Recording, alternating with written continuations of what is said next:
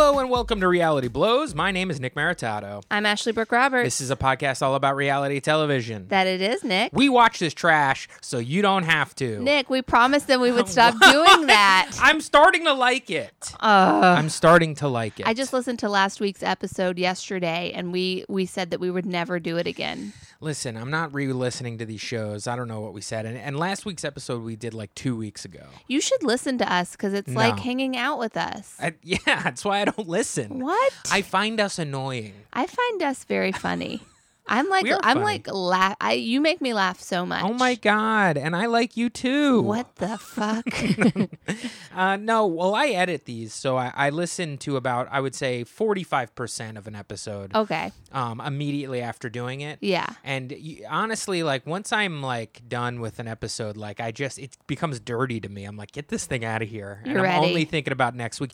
That is the nature of our disposable forum we have here. Which Create is content. Spread it. And it doesn't Drop matter. it. Old content doesn't mean shit in the weekly podcast game. That's true. You know what I mean? I would say that our podcasts are pretty evergreen. As a matter of fact, today we're going to be talking about an incredibly evergreen subject. We are going to be talking about Southern Charm Season 2. Yeah. We have dedicated ourselves to catching up with the franchise. We are watching season by season, and every time we finish a season, we're going to dedicate one episode to that entire season. Yeah, that's kind of how we're doing this. It's tough to manage this podcast with so much reality out there. We watch so much television, y'all, but we have made this commitment to Southern Charm. We made the commitment and couldn't commit to a more savory group of individuals. I'll tell you that. Wow. And guys, just real quick, if you haven't already given us 5 stars on the Apple Podcast app, please go ahead and scroll down there, give us 5 stars, write something nice. It really makes our day. And this is the only time I'm going to say that on this episode. Yes, Nick will say it later, but we're getting one in up top. Also, Ashley's a little under the weather. I mean, we had a wild week away from one another, which I'd actually like to talk about because we haven't really shared our experiences. We've been waiting to talk to each other in earnest on this podcast. But I want to say, yes, after we're done doing this, we are going to talk Southern Charm.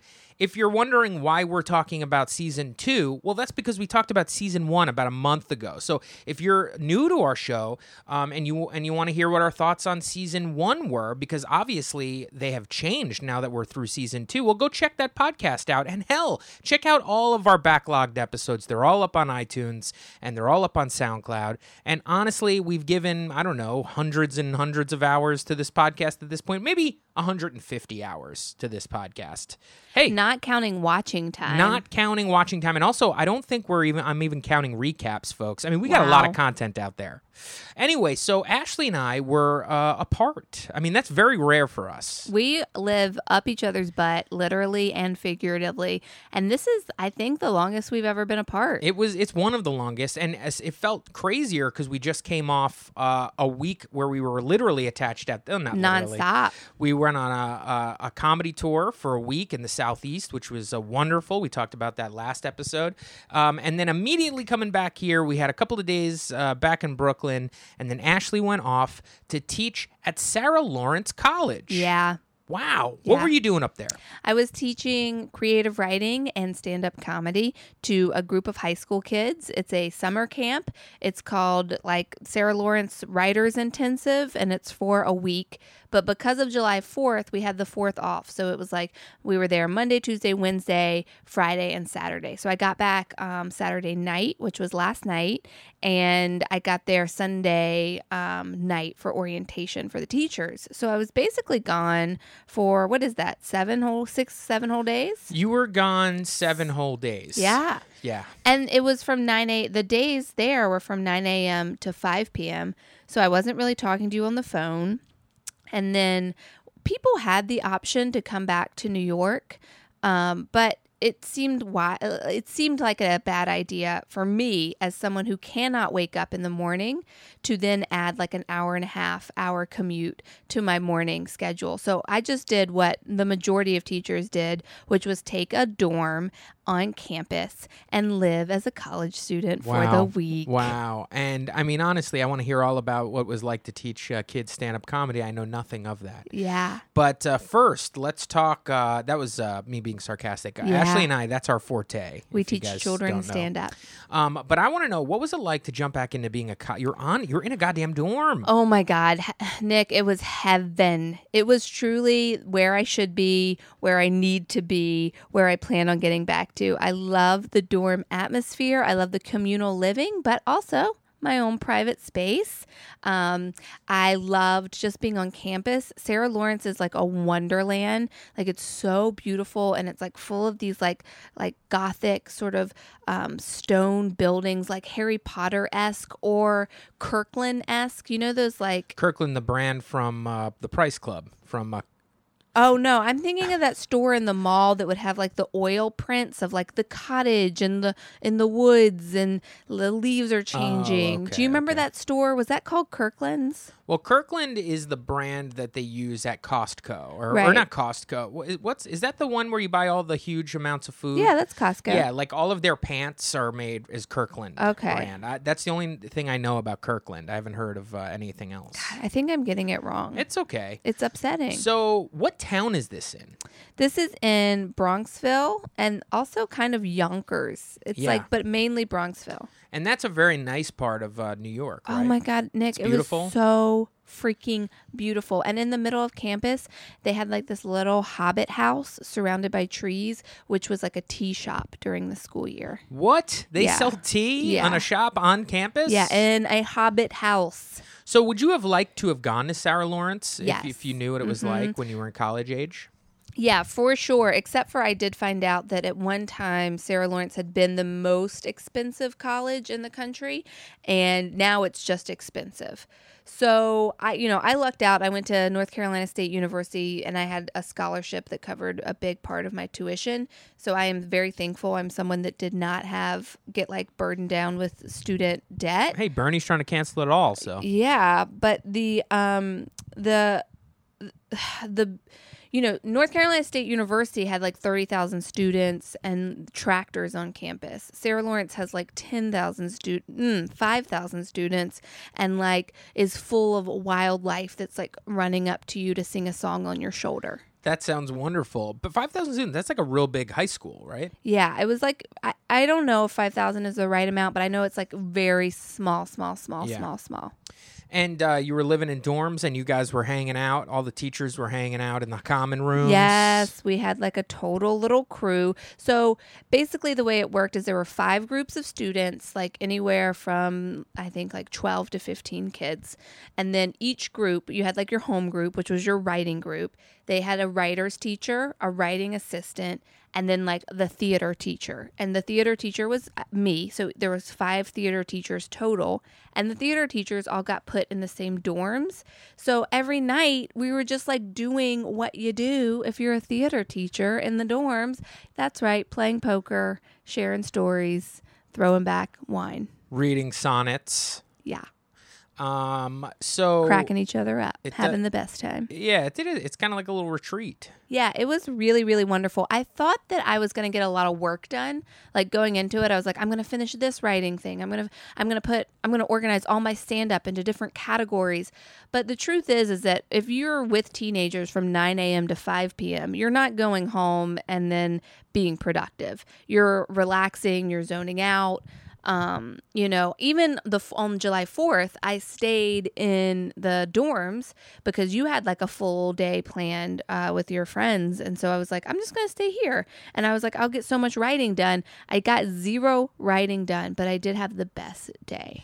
Yeah, I mean, it is nice to take a holiday on a holiday. To actually take a holiday on a holiday Yeah. is like such a privilege. It's nice. And a treat. Something that I did while I was at Sarah Lawrence was I rollerbladed a lot.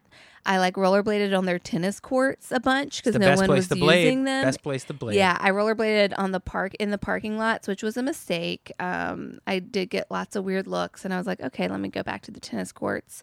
I read in the grass, like put out a towel and then just like read in the grass for hours. The quad? In the quad. And Is it in the quad or on the quad? it's on the quad. It's in the quad. In the quad. And of course, I explored the local bargain shopping. Ashley, you're not away from home unless you're actually going to either a Target, a Marshall's, or a TJ Maxx. I went to two TJ Maxxes and one Marshalls. Marshall's. Two TJ Maxxes? Two TJ Maxxes and one Marshall's. So what's up with the TJ? I haven't been in the TJ Maxx since I was a teenager. It's still rocking and rolling? Oh, hell yeah. What the fuck? Are people still, I mean, what kind of stuff are we looking at? Same type of style where everything on every rack is different from the next rack over, and a lot of irregular clothing and things of that Everything was nature? really great. I spent a ton of money. It was nice. It was nice to be in a TJ Maxx. Like the one in New York, the one that we have here is like so shitty because it's like completely picked over. Yeah. You know, you're not going to find a gym because someone found that gym, that diamond in the rough hours before you showed up. And then the TJ Maxx near your mom's place in New Jersey is like just not a good TJ Maxx. Not a good TJ Maxx. I've never been to that. We've been to the Marshalls over It's not there. a good Marshalls. Yeah, Right. That's what I meant. It's not a good Marshalls. And that's the risk you run. And that's why I went to two TJ Maxxes and one Marshalls, because they really vary from store to store. So I will say that 2 out of the 3 were awesome. So what did you buy? You really want me to list everything I bought? Well, I mean, is that hard? I mean, I know that you bought some yoga mats. I bought one yoga mat because I wanted to do yoga on campus, and my yoga mat was in Brooklyn. And then I was like, I've been trying to get Nick to do yoga with me. I know he's open to it. Why don't I just also get this yoga mat? It'll be his, but I can use it this week. So I got a yoga mat for you, baby. Yeah. I got 2 shirts. One is awesome. One's a dud. I need to take back. You're going to take something back to a TJ Maxx? Yeah, baby. Just cut it up. What? Just cut it up, use it as a quilt. Oh my God. Do they return things to TJ Maxx? Of course. Man, it just seems as though that's the last end for clothing. You can't return it. I guess a Goodwill. So And then I got a lot of beauty stuff. Of course you did. And I got Ash. some dental floss. You love it. And I got some moon cheese. Oh my Lord. Moon cheese is fantastic. That was my week. And then now you have a nice day and a half to recover before tomorrow, or the day you're listening to today, Monday, where Ashley and I start our summer camp in which we teach teenagers stand-up comedy. Another summer camp. Yep, we've been doing it for years, so we're gearing up for that. Hey, plug the kids in comedy. You know what I mean? That's what's going on in New York City. That's our employer. We've been there for years. Sign up for that shit if you're a person under the age of 18 and you're in New York City during the year or for the summer. You could take the summer camp. Come on now, folks. The teachers are Ash and I. We wouldn't steer you wrong. So my week. Yeah, tell me about your week, your bachelor life in Brooklyn. It was wild. Normally, I would say when you're gone for a few days, what that means for me is unabashedly binging on horrible food. That's kind of what I do. That's like my married guy, party guy thing. I am not married, but Ashley and I, as we we're said, basically married. we're not, but I want to save that for when that ever happens. Babe, You know are what you I about mean? to propose to me on pod? And it's interesting that you say that because can you guys hear me? Look, I'm getting on a knee. No, all right. I'm not. That wasn't good. That wasn't good Foley. Why was your knee? I got bad knees. They crack. No, I normally that's what I do, but I committed myself to after when Ashley and I got back from our southeastern tour, as we talked to you about last time, which is pretty much all biscuits and sweet tea for about a week.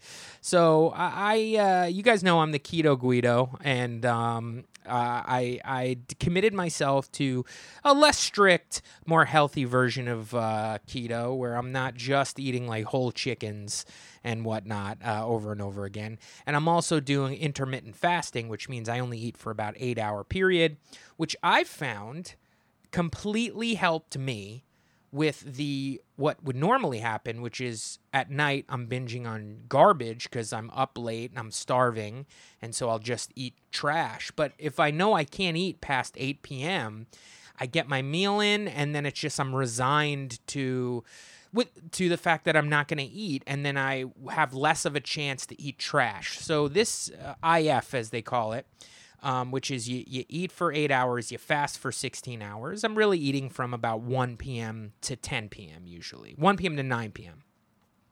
It's helped me. It helped me this week not breaking, because even if I was keto and I wasn't doing IF, from the hours of like 9 p.m. to 11 p.m., I'm like jamming as many, almonds in my mouth as I possibly can. I'm just trying to satiate this ever longing for sweets and carbs by just eating what I can eat.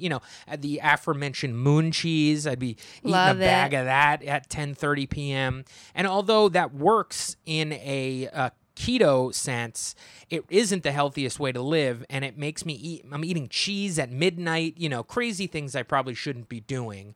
But if I'm restricted to the hours that I can eat, that doubles down the point of me trying to get healthier. So I know it doesn't work for a lot of people, and people see this thing as like, oh my God, you're only restricting your, it actually, the IF is aiding the rest of the diet rather than piling on. Do you understand what I mean by that? Yeah. To where it's like, if I would always be able to just eat more trash, and now I don't have to, because it's like, fuck it, I can't eat anymore at all. So Right. and now what am I doing at night? I'm drinking big glasses of water. How do you feel about it? I love it because I met this person at a job that I had who was telling me all about the importance of water. You see, I just grew up not Nick's drinking never much been a water fan. No. 2 things about Nick you should know. He is not a fan of water, and he has no sort of like getting ready for bed ritual. He can't get into the mindset of like, now we're shutting it down, now we're getting into bed. He needs to wait until he has to fall asleep. I'm like, what's going on? And also, like, Ashley has like 500 things she does to her face. Yeah, And I have a ritual of shutting it down and being like, okay, now's my bedtime. I might not be sleepy, but let me start preparing for bed and go to bed. Me, I don't it's like think you I ever kick had. my socks off, and I'm like, all right, I'm lay down now. Yeah, or you just like stay awake until you fall asleep. Yeah. Now I'll say I was with IF. I am not there. I am shutting it down quicker because I know in the morning I'll be able to eat. There's like it's like I'm kind of hungry, and it's like, what am I doing? I'm tired. I'm like, I should just go to bed. When like if I was a little hungry and I was still kind of tired, and then there was like a pack of moon cheese, I'm like, well, I'll go to bed after I eat these at 1 a.m. And then you get like a little burst of energy from the food, Yeah, and you yeah. stay up an extra hour. I will say, listeners, Nick has clearly lost weight since I've been gone. Well, I like that. He Thank looks you. like toner. And I've gone to the gym almost every morning. I'm not going crazy. I'm not going crazy. I'm not working out with weights, but I'm on the elliptical for 45 minutes. I push it really hard. You're moving the body. I'm moving the body. But I was saying with this person I met at this job. Yeah, I wanna with hear the more about water, this. She scared me away from seltzer. Because, like, I don't know if you blowhards know, Ashley and I've gotten Ashley into this, really. But we are seltzer heads. Like, Yeah. I mean, for a while we were buying big bottles of it, and then I got into this thing where I was buying a 12-pack of LaCroix like every 2 days. Yeah, we were going And, through that. Like, we're drinking 3-4 seltzers a piece at night, and then this woman, she told me that all of the carbonation is not good for your body. And it's bad for the acidity that's in your body. does something to the pH, right? And something's going on, and of course, it always leads to it could cause cancer. You know what I mean? Like that's everything. Did So, she say anything about IF? Yes, she does it. She does it. Yep. And her one thing was And this person was a nutritionist, right? No, she works in television, but she has a degree in nutrition. Okay. A 4-year degree in nutrition. She knows all about it. Her window is very crazy. The one thing that she didn't have buttoned up is she eats very, very late and doesn't get enough sleep. So I think she was like not eating till like 3 or 4, and then Whoa. eating till like 11 or 12. Like, What did at she have night. to say about IF? She believes in it? She believes in it. I mean, She does clearly not she's believe in doing it. keto. She doesn't believe in keto, mostly because the meat is not good for you. Yeah. That It's too much meat. She told me that if you're going to do keto, that's fine. But what you should do is really try to fill up on the veggies first, and then you wouldn't want that piece of meat. There's just so much like preservatives and coloring and hormones in meat that if that is your main source of food, there's got to be a negative side effect to that. Yeah. But it is so good. I haven't gotten off the meat yet, but I'm definitely eating way more salads Gross. and veggies. The best thing that ever happened to me was doing keto because it made me become a vegetarian. Oh. And you also like pastries, so that helps. I love pastries. And the other thing is my 4th of July, I went to Coney Island, went to a Cyclones game, had so much fun at the Cyclones game. It's so laid back and stress-free to go to a Cyclones game. I realized I do not need to see the New York Yankees play anymore. What? I get bored at a baseball game. I kind of just want to be there, hang out, see some... I like when the baseball is almost in the background. You're you know there what for I the mean? environment. I'm there to look around, have a good time, be with ambiance. some people I like, And what's nice about the Cyclones game is who gives a shit? They stink, you know what I mean? Like they're single A ball, or as I was told, rookie ball, because they're single A, which is the lowest division of baseball that you could be. But this is a single A short season ball, which is even lower than that. They have a shorter season. But yet, it's the goddamn Coney Island Cyclones. Wow. I mean, you're in Coney Island. You could see the Wonder Wheel from your seat. There's a fantastic host of the events over there, which is this king. He's kind of like one of those guys that owns a used car lot or like a car lot who has local commercials like in a big King suit, and he's like, get over to the Kings because it's crazy. He's like Crazy Eddie. He's like that, but he just is the guy who does that, and he's got a great Brooklyn voice, so much fun. He was doing push-ups, he was having a good time. I loved the King.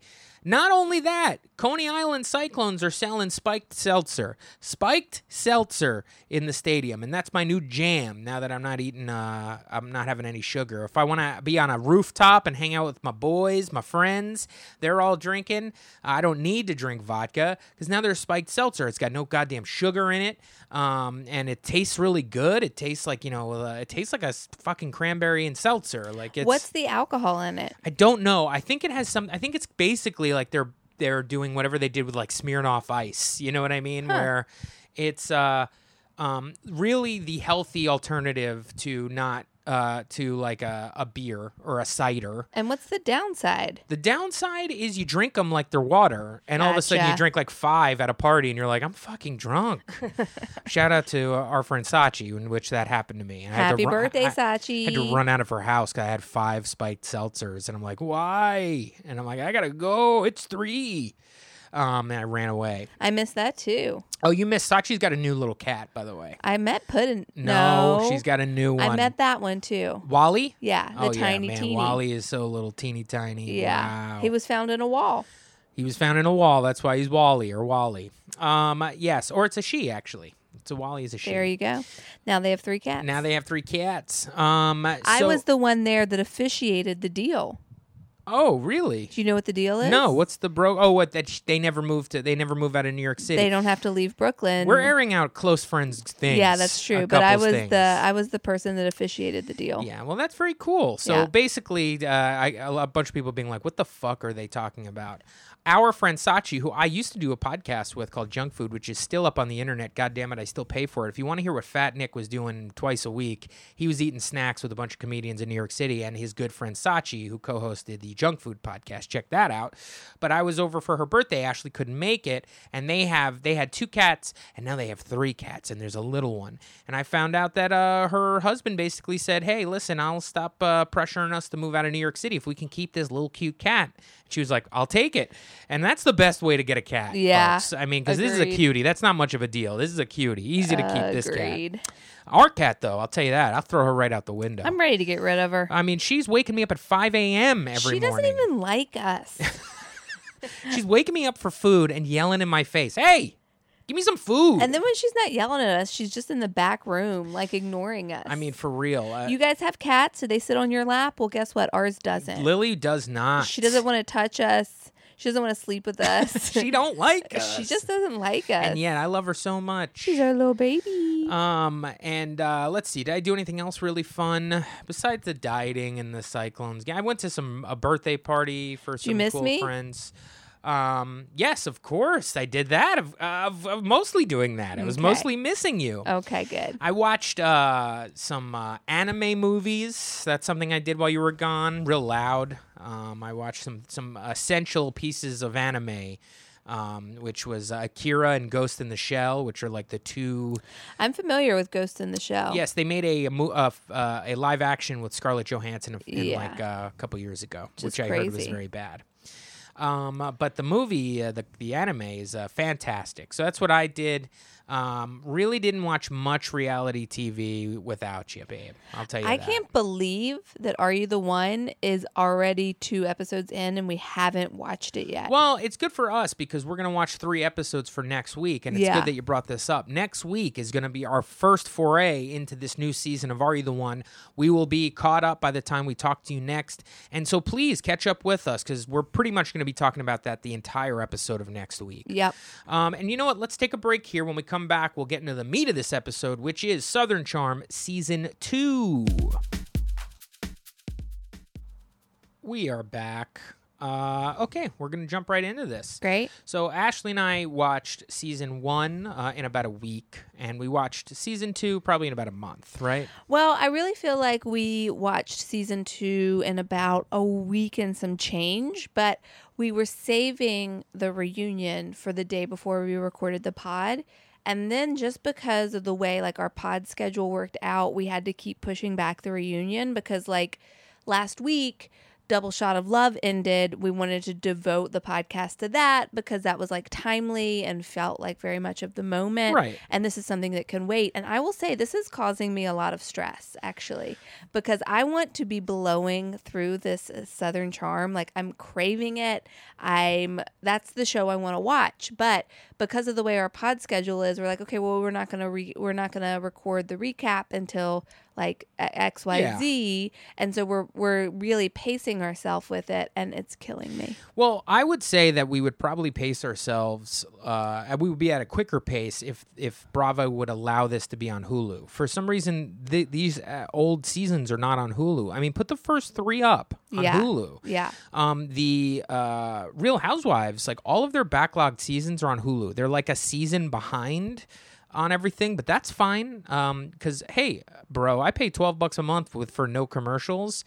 Give me them without any commercials, because the Bravo commercials that are on the Bravo app, it's ridiculous. It's insane amount of commercials. I mean, 6 commercials at a clip, and God, could it be for more worthless shit? 6 commercials every 5 minutes, and then it gets stuck, and then you have to reload the Bravo app. I mean, who doesn't have a cell phone network, a wireless network at this point? You know what I mean? Like, maybe give me a commercial for a new pair of pants. I haven't seen a commercial for pants in a long time. Show me one Liberty Mutual commercial. Not 12. Yeah, I get it. I get it. It's like, the other thing is like, why do they have to put the same commercials in every commercial block, as if somebody watches half of these or tunes in halfway through? Like, we get the point. Bizarre. We get it, folks. Season 2 was a wild ride. Yeah. We started off. I thought maybe we can start by just recapping how we felt at the end of Season 1 about all the characters. Yeah. So, really quick, Season 1, the whole thing was about T-Rav trying to come to terms with the fact that he is a convicted felon and that he may want to run again for Senate. And this is him trying to contemplating what does he have to do to get his life in order to be a actual candidate for the South Carolina Senate. And his love affair with Catherine. Catherine, this young woman who he had previously had a relationship with in some fashion, rekindles this. His friends are saying, hey, we like Catherine. She comes from a great family. This could be good for you and your career. That was talked about quite a bit from T-Rav's buddies. And also the fact that a bunch of his other friends thought maybe this isn't the best idea. And when you say a bunch of his other friends, you mean Whitney. Craig also, big time Season 1, not a Catherine fan. That's I'll true. point you to the scene between him and Shep when they're throwing darts in the bar, where he tells Shep, hey, listen, don't you think she kind of just wants to be in our, friend group? And she trapped T-Rav. She tried to trap you.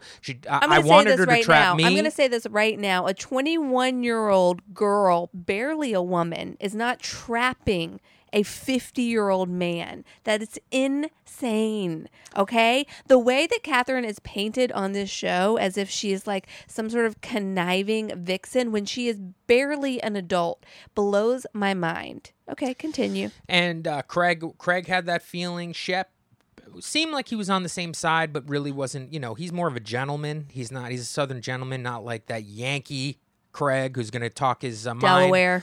As a matter of fact, there's the infamous scene in which they're all at a dinner party at T-Rav's, and that's when Craig tells Catherine and everybody else, you slept with 3 people at this table.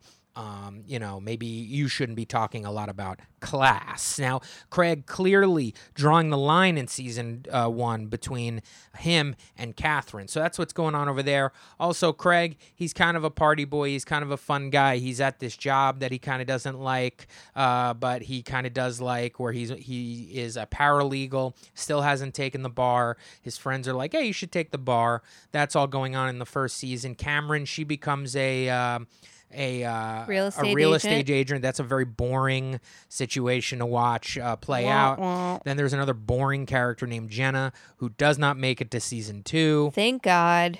And then Patricia, of course, which is Whitney's mother, who's the queen wonderful. of the queen, castle. Love her so much.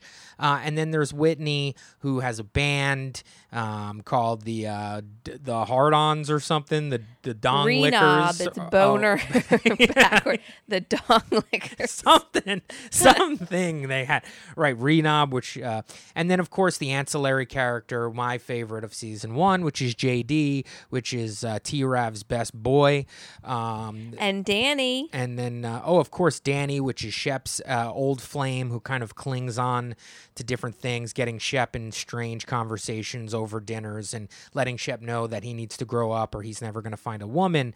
These are the people that we see. Shep, of course, we're just watching this man live off of his family and his estate and just really enjoying Mailbox his life. money, baby. Mailbox money, and he loves it. He's not scared of it, and I love him for it.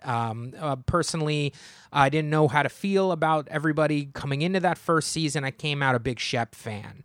And I kind of liked T-Rav in the first season. I'm going to admit it. I liked T-Rav. He was just a fun guy to watch get drunk every single episode. T-Rav is good reality television. He is. It's clear in season 2 that he is torturing Catherine, and so therefore I can no longer enjoy him. But in season 1, you can really sort of enjoy T-Rav. Hey, man, he's T-Rav. He's partying.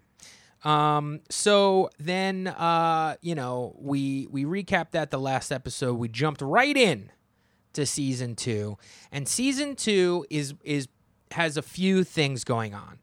The big things being that Travis Ravenel, is now full-on campaigning for the Senate of South Carolina. He's going in as an independent, as a libertarian. And the plan is to get enough votes where it makes him running again and the next election that much more realistic. Yes, the comeback kid, if you will. Although over the break, some changes have been made in his life where he and Catherine, his girlfriend, had a baby. Now, I think this first episode of season 2 starts off with them having their second christening. They do. Because for Kensington. Their little baby girl. Their little baby girl, so cute. Very cute. And they have to have a second christening because something happened with T-Rav and the godmother in the first christening.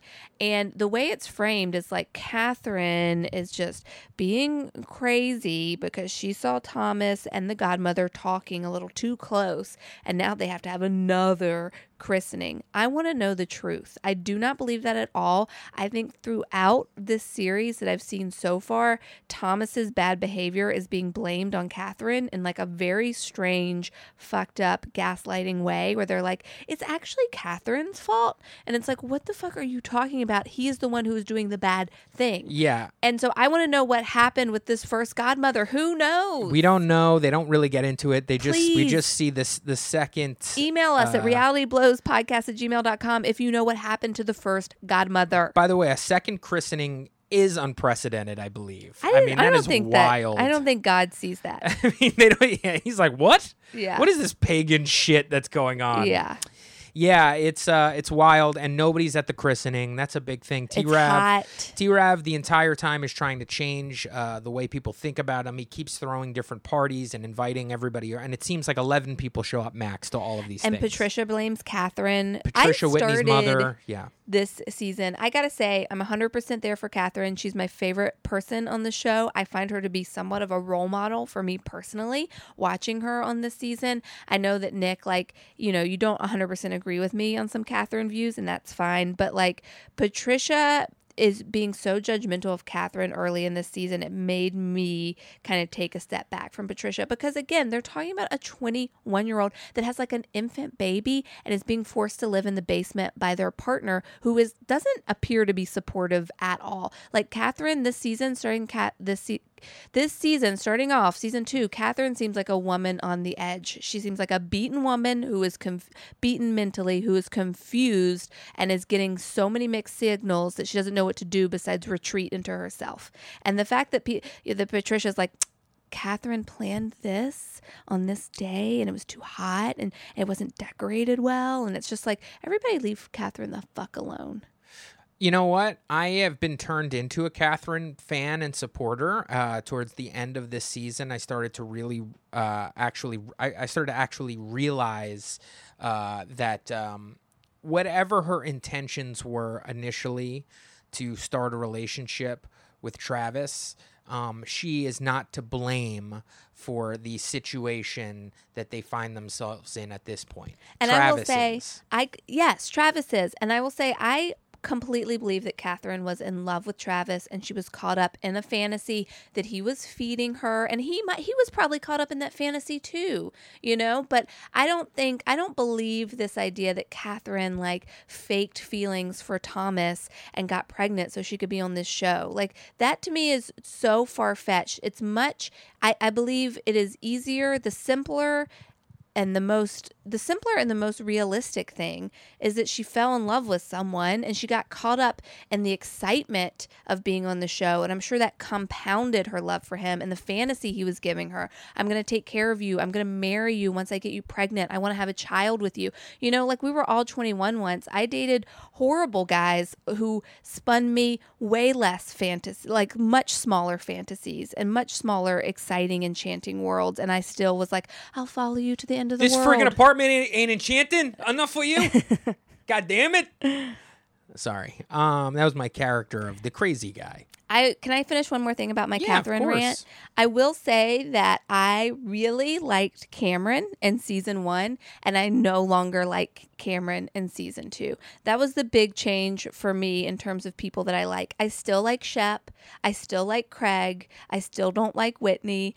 Thomas, he was kind of entertaining, but really exposing himself to be a monster, especially, oh my God, at that reunion, I will bury you. I will bury you. No, he was when they were talking about going to court, yeah. He was to Catherine, he was I will destroy you in court. Yes. And what's wonderful psychopath. Is the editors on that reunion just zooming in on his face and his eyes when he's making that switch, that change to evil T-Rav. It's crazy. So I will say that most of my opinions and feelings held up, except for with Cameron, I did a hard switch, because the last half of season 2, every time Cameron's having an interview, she's saying something negative about Catherine. And it's just girl, do something else with your life. Cameron's whole storyline seems to be Catherine shouldn't be here. Catherine shouldn't be wearing that. Catherine's dressed like this when she should be dressed like that. Catherine's blah, blah, blah. And it's just bitch, you're a grown woman. Go live your life. It's so boring and lame of you to make your whole storyline on this show Catherine's judger, and to some degree Craig's overbearing sister. But then that gets tied into Catherine stuff as well. And it's same with Whitney. Every time there's an interview with Whitney, he's making a comment about Catherine. These people are legit obsessed with her. Well, I would say Cameron did not do herself any good service by backing T-Rav as hard as she backs T-Rav. Yeah. And not coming out and saying it. I would say Whitney legit has an axe to grind. He is angry and hates Catherine.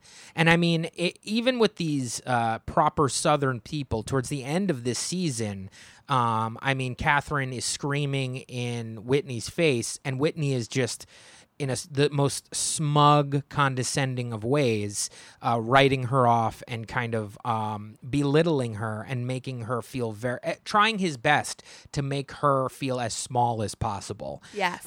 By saying things, really uncouth things. I'm talking when they're at Jekyll and Hyde Island or whatever that is. So, Jekyll Island. What was Jekyll Island? Yeah. There's a big scene really at the end of it where Catherine, who's had enough of Whitney just talking out of turn behind her back, confronts him, screams in his face, talking about what a disgusting person he is, saying that when she was like 6 months pregnant, 9 months pregnant, taking Travis to strip clubs.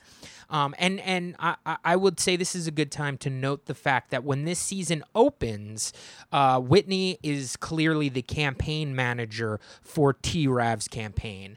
And it really kicks off hardcore when they start making, Whitney and starts making campaign videos for T-Rav. One in particular is the T-Rav will raise the roof but won't raise your taxes, which they show us this goofy friggin' video 100 times over the season, and he's raising the roof, dancing like an old man, and then like these women kind of dancing up next to him, and then I've approved this message, and then once Catherine gets a whiff of this and realizes that Whitney is to blame, I mean that is the first time you see Catherine really put a line in the sand and is like, Whitney's steering you wrong, you look like an idiot, not only do you have women dancing on you, but it's not even cool to raise the roof anymore. I'm just letting you know that it makes you look lame as fuck. Can you imagine just having had a baby and your partner is telling you, me being associated with you is going to hurt my campaign. I have to hide you. I can't mention you. I can't be photographed with you. I have to hide you. And then being in a video with your friends dancing like that, like those are her friends. Those are girls from her sorority house. Right. Like that would make me so insane. And then to tell you you're getting upset for no reason. You're acting crazy. And it's like, no, there is a double standard here. You're lying to me about something. And what he's lying to her about ultimately is that he will not commit to her. And so he's putting her in an impossible situation where he's like, do these things and I'll commit to you. And then he is not holding up his side of the bargain. So then when she speaks up and she stands up for herself, he's like, I can't commit to you. You're acting crazy. Yeah. And what makes it even more trash is the fact that T-Rav specifically courted this woman in order to make his campaign look better. Yes. And once he realized that was not going to happen, he really tossed her aside. It's so fucked up. So once it comes out that a bunch of people do not like Whitney's campaign video for T-Rav, Whitney cuts T-Rav loose. This pisses Whitney off. I mean, T-Rav cuts Whitney loose. Can I say one more thing? This pisses Whitney off, and he gets a new campaign manager who is a real brassy blonde lady who is bossing this guy around and really just taking up the torch of isolating Catherine even more so. I have two things to say. One, I love the campaign lady. I wish we could have seen more of her. She reminded me of the bird woman from Kids in the Hall.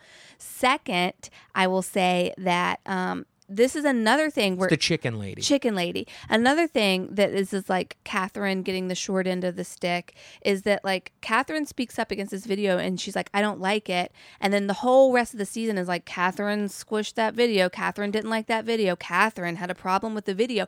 But the campaign manager is literally saying, we can't use that video. What are you talking about? But instead, Whitney brings it up. Catherine doesn't like the video. Catherine's the problem. This is the thing with Catherine. Like she is being honest and truthful and right. She's right about the video, but everyone is blaming her for it getting pulled when literally people that T-Rav has paid to guide him are telling him not to use that video. Agreed. And I would also say that I actually, if we're going to take away the Catherine situation and how horrible that she's being treated in this second season, like you said before, but didn't get into, we found out on the internet that he was keeping her in a basement with the baby for most of that time that they were spending together. And then later in the season buys her, and also he had Oh, my God. He had sold his downtown Charleston house. He isolates and her. then moves them all to like 2 the country, hours. to the plantation. 2 hours away from her friends and her family, puts her in a basement. I mean, this is a woman who clearly is not, she is so strong in my mind. Like, she has no support. She's been isolated. This is like bizarre emotional abuse, and he's just a monster. And then when he realizes that she's kind of unhappy and that's getting in the way of his campaigning, he buys them a house back in downtown Charleston and then sticks her in that house and then does not come and visit her at all. He's like... That's yeah. it, basically, for the rest of the season as far as those two being together. And we basically learned in the reunion, even though they didn't get into it, but Catherine says, you were cheating on me the whole time. I wasn't really your girlfriend. So that whole time where he's like texting her and being like, I can't come home tonight. I need to stay and work on the campaign. I guess he was cheating on her. Yeah, and it's unfortunate we don't have more proof of that, because I would have liked to seen what actually was going on throughout this entire season. God, you know what? I have so much to say, Nick, and I can. It's great. Let's move on to another topic we can bounce off, because it's very adjacent to this, but I just wanted to bring this up. Now, if you took the Catherine situation out, okay, of what he was doing to her. Yes. The fact that he had a baby, all of these terrible things that he shouldn't have been acting the way. I actually personally think that Whitney's campaign video and approach to the TRAV campaign was not a terrible idea. It did make him kind of look lame, the raising of the roof part. That was the lamest part. But I think once you're a reality TV star, you are a convicted felon for drug possession and intent to distribute. And yet you have a huge profile in a fun party town. You know, Charleston does seem like whether they want to class it up as much as possible with their polo and their white pants, that's a fucking party town. Yeah, but he's not running in Charleston. He's running in South Carolina, which is not a party. Well, I'm going to say this. There's enough people who are watching that show who are young people who don't really have their political views made up yet, to where somebody who claims that they are fiscally conservative and socially liberal, and they're coming out of their parents who are both fiscally conservative and socially conservative, but they have gay friends. They like to party. They're turning 30 and they're not married yet. You know, I kind of feel like there was a demo that he could have attached himself to, which was the Trump demo. Yeah. Which was like the famous guy. Yeah, sure, I grabbed a bunch of ladies, but I'm a good guy. You want to have a beer? I mean, this is... Wow, I didn't even think about the Trump thing. Yeah, this is evil to think this way, but this is how strategists think. And Whitney, who could 100% be a Trump. Yeah. Do you know what I mean? A rich guy who's dealing with his parents' money, who just parties and has sex with women who are much, much too young for him. You know, even though he carries himself as a liberal guy, you know, these are really socially liberal, fiscally conservative guys, which you can kind of call a libertarian. There's a lot more that goes into that, but you could trick an 18-year-old fresh voter to be like, I like T-Rav from that show, man. He's cool. And he's like part of Charleston's scene. And it's like, I'll vote for him, man. I'll have a beer with this guy.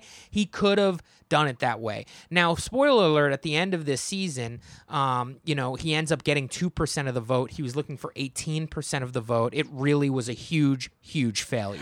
Because? He, at the end of the season, there was a woman who... Catherine's hairdresser, who he like slammed the door Slammed on the door her, on her pushed her down the hand. stairs or Yeah, something. he's a monster. In a drunken haze. Right. She charged him with assault. Yeah, and you don't do any of that stuff if you're running for campaign. Yeah. Or if you're a normal person, you shouldn't be doing those things. But I will say, you know, all of that other stuff aside, I thought that was his best possible chance of getting the percentage he was looking for. You know what? I want to disagree with you, but I agree. Yeah, and so I kind of feel like Whitney was right, and he really held to it throughout everything, which was like, no, people are not going to vote for this guy because of his, his past and his public persona, and so let's just lean into it. And I think if he would have leaned into it a little bit more, they wouldn't have been as embarrassed as they were at the end of this season. So I mean, that's just that's a lot saying. We can go back if you want and talk more about that situation, but I do think we should move on to a different set of topics here. And I think what we should talk about, unless you disagree, which is Craig. I think we should talk about Craig. That was another huge part of this season. Poor Craig. I love me some Craig, by the way. Other than the fact that we have a new character named Landon.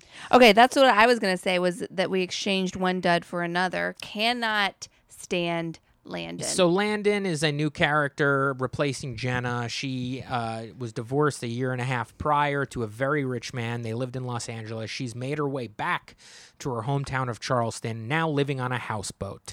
And she has like some sort of a past with Shep. She seems to have maybe gone to high school with Shep. Yeah. They seem to be very good, fun friends, although you don't see them that often together in this season. Yeah, and I feel like when you do, Shep looks annoyed. Yeah, Shep does kind of look annoyed, and she's annoying. She has an annoying laugh. She laughs after every statement she makes. And her eyes are always like this. She's always like squinching up her face. Like, And her storyline is kind of a parallel to what happens when you are a young, kept woman by a man who has no respect for you. Yeah. Kind of parallel to the Catherine situation. And she does kind of intersect with Catherine and gives her some advice throughout this season. The other thing that we're seeing here is that she is some sort of a fashion designer. Yeah. And there's a man, and I think we met this man season 1. What's the man's name who puts on all the fashion Cameron? shows? No, Cameron is a woman's. I thought his name was Craig. Craig is Craig is a guy, another guy Shit. on this show. Yeah. It's okay. There's a designer who's trying to bring old Charleston back to The prominence. red-headed, skinny little noodle man. Yeah, and he has very fun, like classically, southeastern. He threw the founder's ball. Yes, he throws a founder's ball and all these fun things. And Landon is interloped with this person, and they're putting on this founder's ball, and they're setting that up throughout the entire season. And I'll be honest, folks, could have left this one in the dust. Didn't need to see this storyline. Don't care about it at all. Bored me. Didn't care. I guess the times in which Craig and Shep were kind of intermixed as models was a little bit fun, but the preparation, all of that stuff, yeah, it's fun outfits and fun decor, but I couldn't care less about this whole thing, and could really leave Landon right there with them. I don't care about Landon. She was kind of boring. Mm-hmm. And I think we should just move on from that, unless you have another thing to say about Landon in particular. Not really. I just don't know like who she's friends with or why she's there. Yeah, and she wasn't even in most of the, she was kind of isolated. Her incredibly unwatchable. Cooper, that was his name. Cooper. Yeah, and it was like Craig, Cameron. I knew it started with a C. I'm so interested in why reality television personalities fail and why they succeed. Like in my mind, Catherine is, so watchable. She's so watchable. She's quirky. She's vulnerable. I mean, remember that scene when T-Rav has learned that he's lost the Senate and he's sitting at the bar and she goes over to talk to him and he's like, "Thank you for your support." And he turns away and she just kind of taps him on the shoulder and she's like, "What are you doing right now? What is this?" Like the two of them are so watchable. T-Rav too, like such a reality personality. Why is Landon so unwatchable? Why doesn't it work? She just doesn't have any hooks into what's actually going on, what we care about. Cameron doesn't either, but Cameron has like quips. Like I can watch Cameron. Yeah, she's a good narrator for the show, but she's quite literally the narrator on this show, like the what happened last week and what's happening this week, as they do before every episode. Yeah. She was that part, and they needed to because she had nothing this season. Cameron had nothing, even less than what she had last season. Mm-hmm. She got drunk in one episode, has nothing else to add to this season, and that's unfortunate, and that's because she's not opening up herself. The only thing she has to add is negative commentary about Catherine. So Craig is the other big story here. I mean, yes, of course, we open up this season seeing Shep bought a house, and Whitney and him, while that house is being built, Whitney and him are renting out a beach house on the beach. And Whitney has a restaurant that doesn't seem to be working, and Shep has started a restaurant that does seem to be working. A hot dog restaurant, just like Whitney's business partner said that he wouldn't open up a hot dog stand with Shep. Well, goddamn it, Shep opened up a bar hot dog stand. Yeah. And it seems like a kind of a fun place to go, and I hope it's still open, because if I ever make my way down to Charleston, I'm going there. It does seem cool. And aside from that, that the big thing here is Craig is a party boy. Craig is partying, and he's going to his day job later and later. 3 p.m. showing up 3 p.m. to his 9 to 5 at 3 p.m. And that culminates with his boss inviting him over to his incredible estate, and in the most casual way ever, over a bottle of wine, firing Craig. Yeah. And it's a wonderful scene because this guy wants to be on this show so bad and he loves it. So you kind of feel the whole time, you're like, oh, this guy's into it. But then he still has to fire Craig. Yeah. So and Craig was almost like, oh, like the bottle of wine, the fact that we're doing a whole shoot here. The cameras were here before I got here. I kind of figured this would be a lot more lighthearted. Yeah, there's a shot from the back of you meeting me on the veranda. Yeah, I mean, this you couldn't be firing me here. But alas, he's being canned on the spot. So now he doesn't have a job. And, part of the reason is Shep and Whitney are saying that all he's doing is going out and partying every night. You cannot do that. And that whole, we peak with this on a trip the boys make to Delaware to Craig's family's house. And it's... Who seem to be real sweet Real people. sweet, God-loving people in Delaware. And they go up there. They love Craig. We go and we see Craig's bedroom. It's stacked ceiling to floor with trophies and medals and first place certificates. And Whitney is taking all this in while he's drinking straight vodka out of a glass. And then when they sit down for dinner, even though he promised Craig that he would not say anything, he immediately goes to his parents. So what are we going to do with Craig? I mean, all he does is party all day long. He doesn't go to his job. What are we doing with him? I'm worried about him. And then the God-loving parents looking at Craigie going, that's not Craig. And then Craig being like, not every night, and really fucking throws him right under the bus.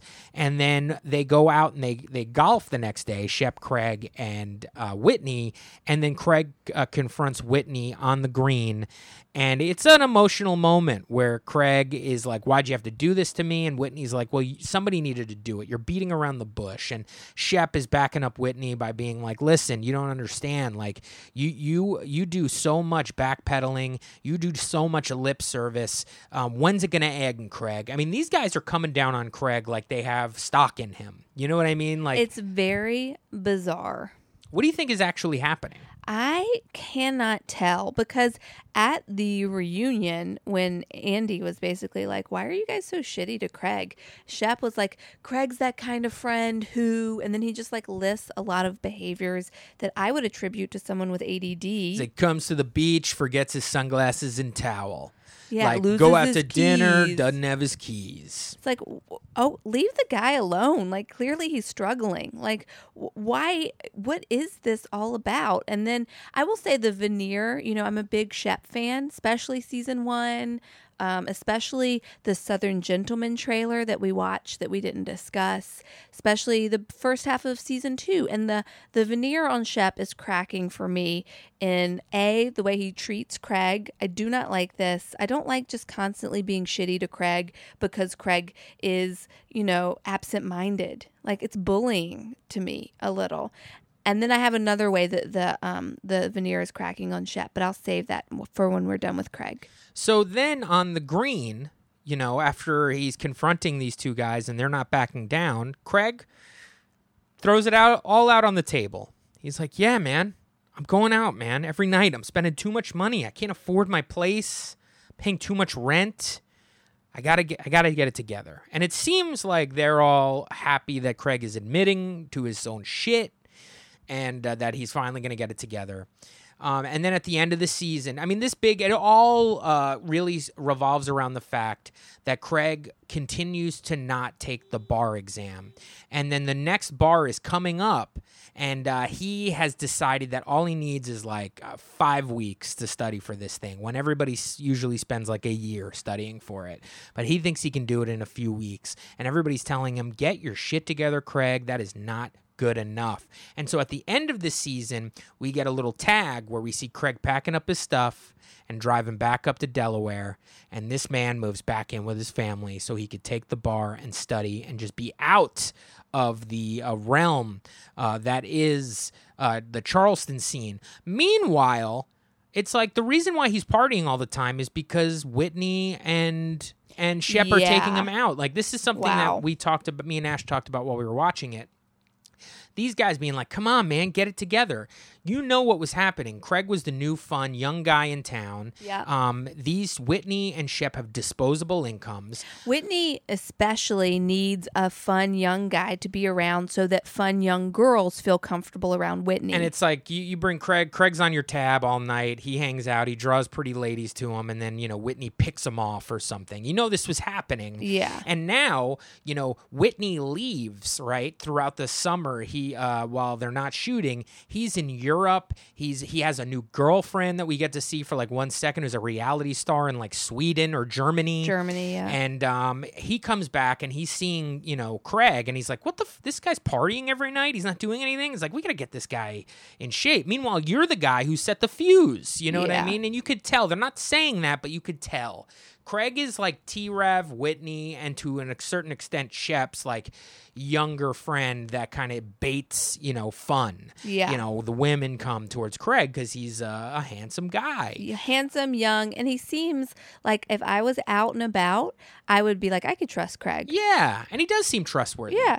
Now, there's some allegedness, I'm going to say allegedly here, that Ashley did some digging on the internet. I looked around on the internet, and it turns out, and I'm also basing this off of what it looks like every morning they show up. I think these guys are doing a lot of cocaine, folks. Yeah, and I think Craig might have been doing a lot of cocaine. I think he owed someone some money, and he had to leave Charleston for a bit. And that's why he had to go to Delaware with, and that was the real reason why Whitney and Shep were really mad at him at this Delaware trip, is because they were evading drug dealers with him.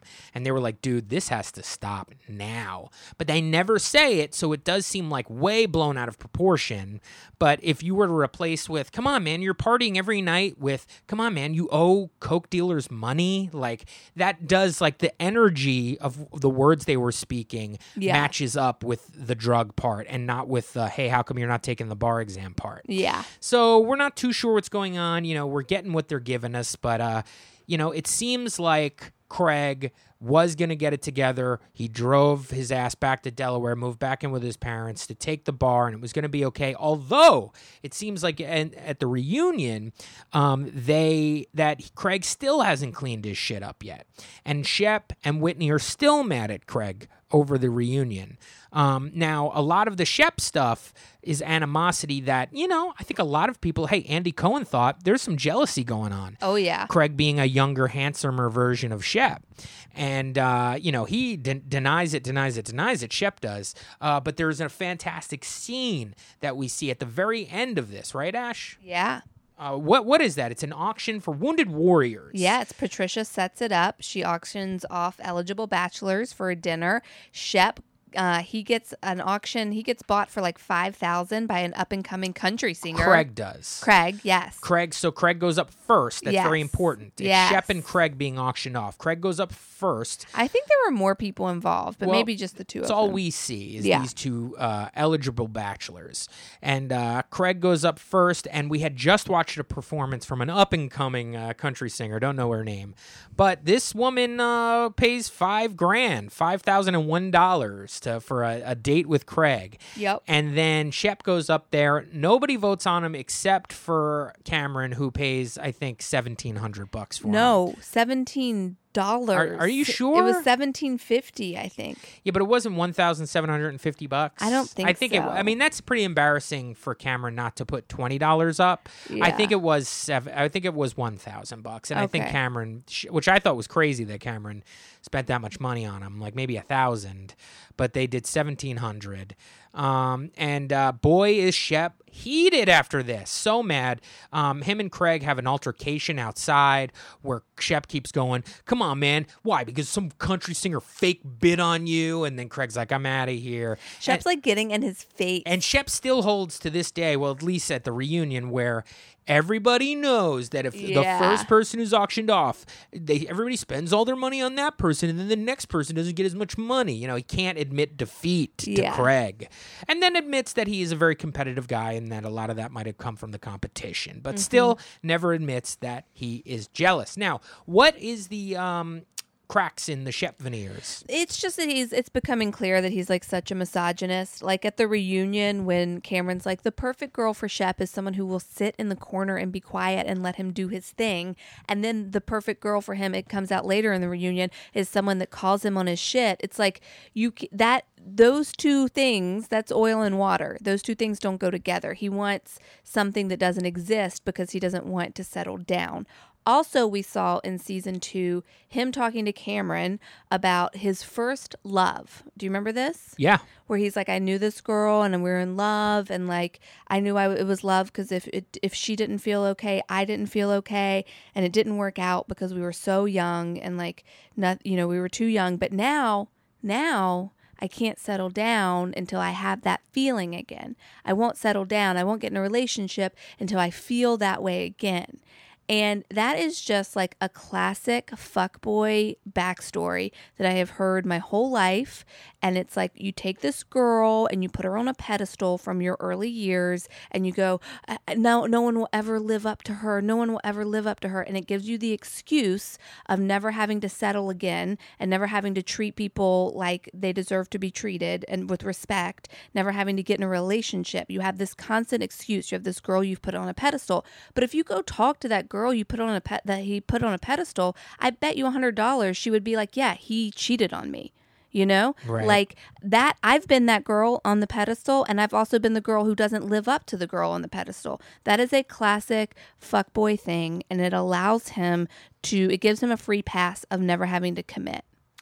Now, another thing that we see on the reunion is after all of this fighting, I mean, the reunion is really brutal on the second season, and Catherine, it's like Catherine versus everybody else except for Craig, who has made a big turnaround with Catherine. They are now buddies. Yeah, Craig's sticking up for her, which I love. And I want to say something about the Jekyll Island incident when Catherine was yelling at Whitney. That whole thing, all the commentary from the cast came about like, and then Catherine comes out of nowhere and starts yelling at Whitney, and then Catherine made a scene. Whitney was talking shit about her, and she overheard him, and she came out and stuck up for herself. That is what happened. She didn't just appear and start screaming at Whitney, but they paint it as if she just popped up out of nowhere and started yelling at Whitney. But we, the viewer, know he was talking shit about her. She heard it and stuck up for herself. Why is that not the narrative that the rest of the cast is saying? I don't understand. They have preconceived notions. They've already decided that they don't like her.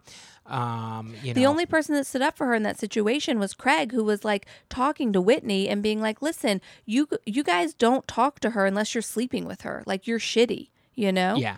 And then that night, Craig and Catherine go off, and then they get lost on a beach on Jekyll Island. They ride the golf cart until it dies. And then apparently they had to keep themselves warm and sleep on the beach all night. And Not all night. They walked around till 5 a.m. and then they couldn't walk anymore. And so Craig dug them holes into the beach, and they slept in the holes. Now, do you believe that they didn't hook up that night? I do. She has every right to hook up with Craig. I believe they did not hook up. I don't know what happened that night. And I wouldn't be mad if any of the options. I think she very much should have hooked up with Craig.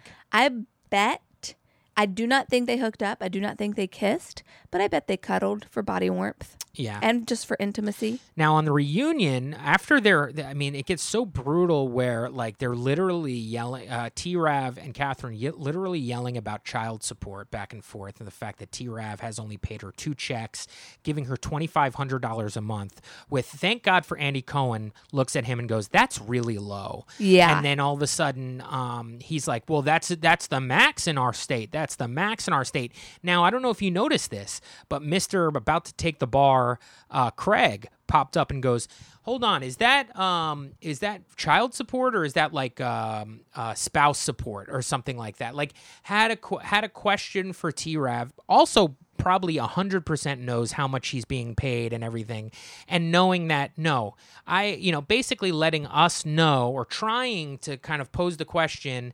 rhetorically probably, letting everybody know that like he's using a loophole by paying her this amount of money and only paying her on the basis of this because they don't live together, but probably should be paying her this if they did. Like there's probably some loophole where she would be getting like double that, if not more. She should get, T-Rav is a millionaire. He's a multi-millionaire. His daughter should get more than $2,500 a month. $2,500 a month for your daughter, and the mother of your child, who probably can't work at this point because she has a daughter.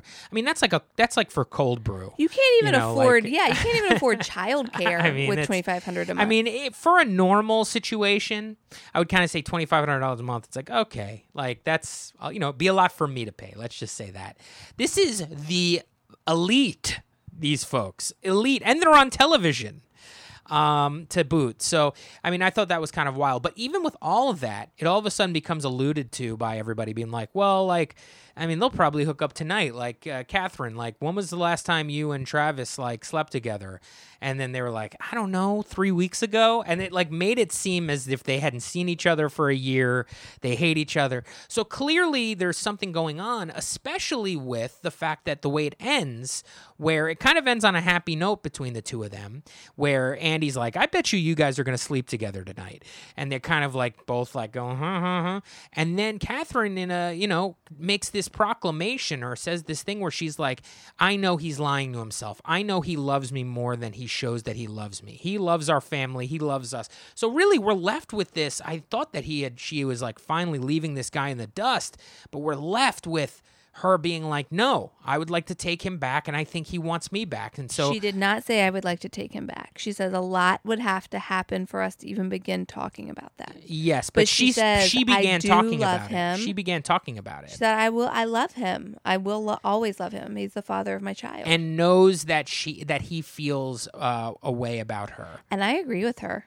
I think that Catherine is the woman that T-Rav wants and loves. He just can't admit it to himself. Guys, this is quite a drama, and we cannot wait to get into season 3, folks. So I can't wait. Let's start tonight. In a couple of weeks, expect the next episode in the series of Southern Charm. But do not forget to watch Are You the One? All the episodes, because next Monday we're going to be dropping a podcast talking all about that crazy situation. We can't wait. And remember, as Ashley let you know earlier, I'm going to tell you again. Please give us 5 stars on the Apple Podcast app. Review us, please, on there. Say something nice. It's very nice for us to check and see new reviews. It makes us feel real good. Also, you can follow us on Twitter at RealityBlowsPod. You can email us at realityblowspodcast@gmail.com. You can find Ashley on Twitter at Ashley B. Roberts. You can find me on Instagram at Nick Maritato. Just search my name, baby. It's NickMaritato. Folks, that's the show. Good day. Bye.